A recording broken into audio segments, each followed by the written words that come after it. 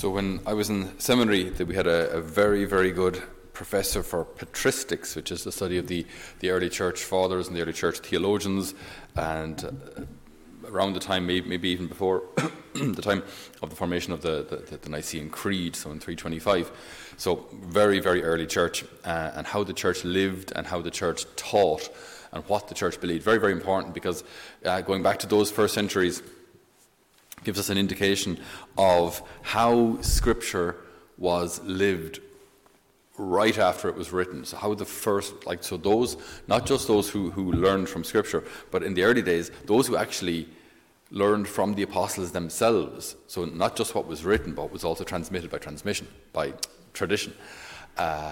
What did they believe? How did they live? So very, very important studies of patristics there. But one of the things he said is that all of the heresies that we face today are the heresies of then, just maybe with a different name or presented slightly differently, but the same fundamental issues. Like he said, Pelagianism, for example, where people believed that, well, the teaching of Pelagius was that if we try really hard and work really hard and pray really hard, we can basically save ourselves. If we're good people.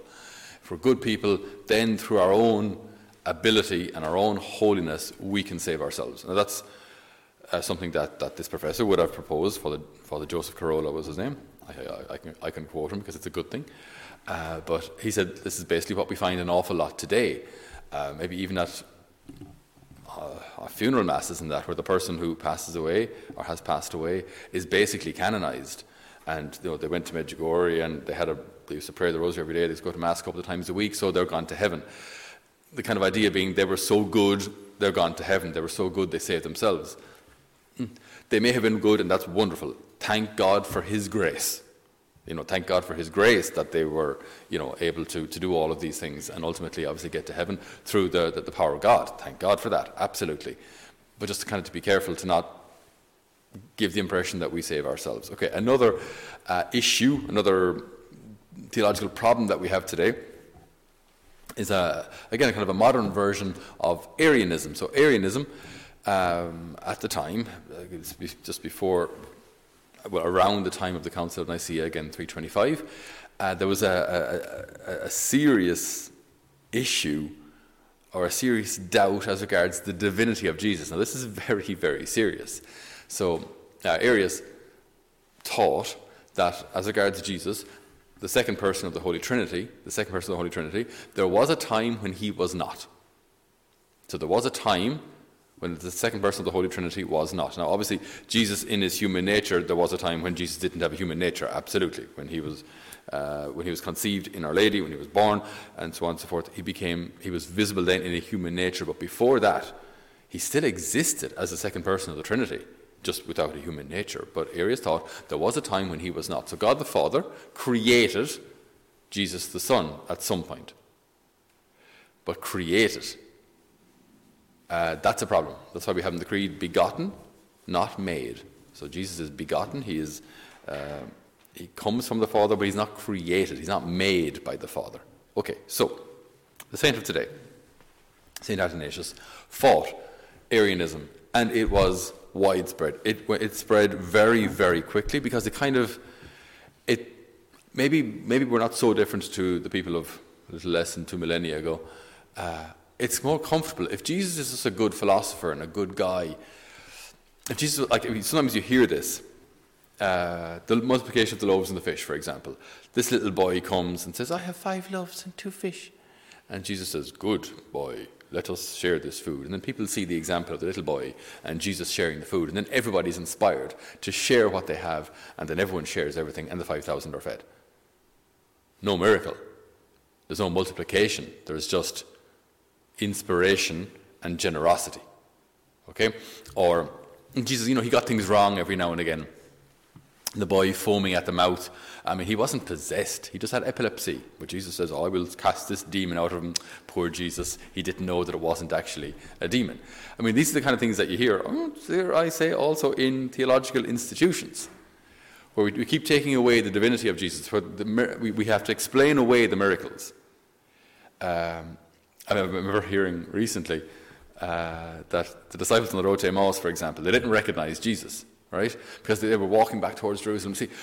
Walking away from Jerusalem. In the direction they were going, the sun would have been in their eyes. So Jesus would have walked to them, but they couldn't have recognized him because the sun was in their eyes. I thought, that's just stupid.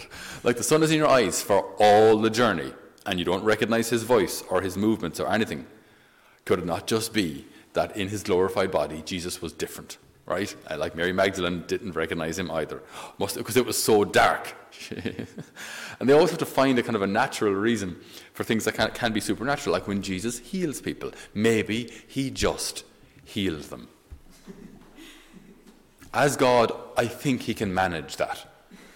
As opposed to thinking we have to find another way of explaining our way around the miracle. Why? Because Jesus doesn't have to be so divine. Or maybe Jesus isn't divine at all. He's just human. He's just a good guy, a good moral example. So that's who we should follow, Jesus, because he's a good guy. That's a heresy. That is a flaming heresy. Because that's basically Arianism. Jesus isn't divine. He's very, very special, created by God, but created, and who does wonderful things and maybe has certain power, but he's not God in the same way that God is God, that God the Father is God. That's what St. Athanasius fought and suffered for years. He was, I was going to read the account of his life this morning, and I lost count as to how many times he was exiled. So he was in Alexandria there in what was Greece, and he spent some time in the desert, and then he was exiled, and he came back, and he was exiled again, and then he was exiled in France and in Germany, and during one of the Easter ceremonies, people broke into the church to kill him. They killed some of the people attending the ceremonies, but Bishop Athanasius managed to escape. It was a crazy time, crazy. All because he proposed what? That Jesus was God. That Jesus is the second person of the Trinity. He's God from God, light from light. He's true God from true God. True God. That's it. He's begotten, not made, not created. That's what he proposed. It doesn't sound so scandalous to our ears, but it almost cost him his life, and it definitely cost him what, 17 years in exile. So this was very serious, and Arianism actually spread through the majority of the church, and there were very few who stood against it, but St. Athanasius was one. I can't even imagine what that would look like. Imagine if the vast majority of the church fell into a heresy, and you're one of the few, and then all the organized church is actually, wrong. Now, I'm not saying we find ourselves there today, or we're not professing ourselves to be anything special, but just imagine in his time what that would be like, when so many bishops would have become Arian, so many priests preaching this Arian heresy, and you're one of the few standing against it. Then yes, the creed is formulated and the creed is clear, thank God, but on the ground, out there in the shticks, as they'd say, people are still teaching or believing this Arian heresy. And so he would travel around and teach against it, so people would understand that Jesus is God from God, that he is God as the Father is God. He is divine, not created. The courage of the man is just astounding. So again, when we hear these saints, sometimes, you read a short version of their life and it sounds so easy. Yeah, he was a saint and he said Jesus was God. Oh, that's nice. Should we all believe that? Yeah, this, he bled. He bled for that. Bled for something that we can now believe so easily, or we just recite so easily every time we say the creed. But the creed that we have and the beliefs that we have are a treasure that was given to the apostles and handed on to their successors and handed on to their successors and handed on to us. And that treasure is not to be taken from. It is not to be sullied, to be dirtied, nor do we actually have to add anything to it. We don't have to add more treasure. It's actually fine. We can clarify things. We can pay more attention to certain gems that are in there. We can maybe dust off some of the gems that have been maybe forgotten about. But we don't have to add anything to. We don't have to add anything to church teaching. Even dogmas. The idea of a dogma isn't to have a new teaching in the church. It's to reveal or to uncover something that has always been there, but it's always there. So this is it. We just the treasures handed on from one generation to the next, if you will. And some generations have had to bleed and maybe even die while holding that treasure before they handed it on. And St. Athanasius was one of those who really suffered for the faith that we can believe so easily today. So we ask the Lord today for the courage of St. Athanasius and so many other holy men and women throughout the centuries who held on to the faith despite adversity, who held on to simply what the church teaches.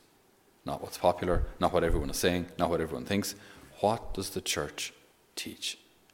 And there is where we find security. There is where we find the will of God. Amen.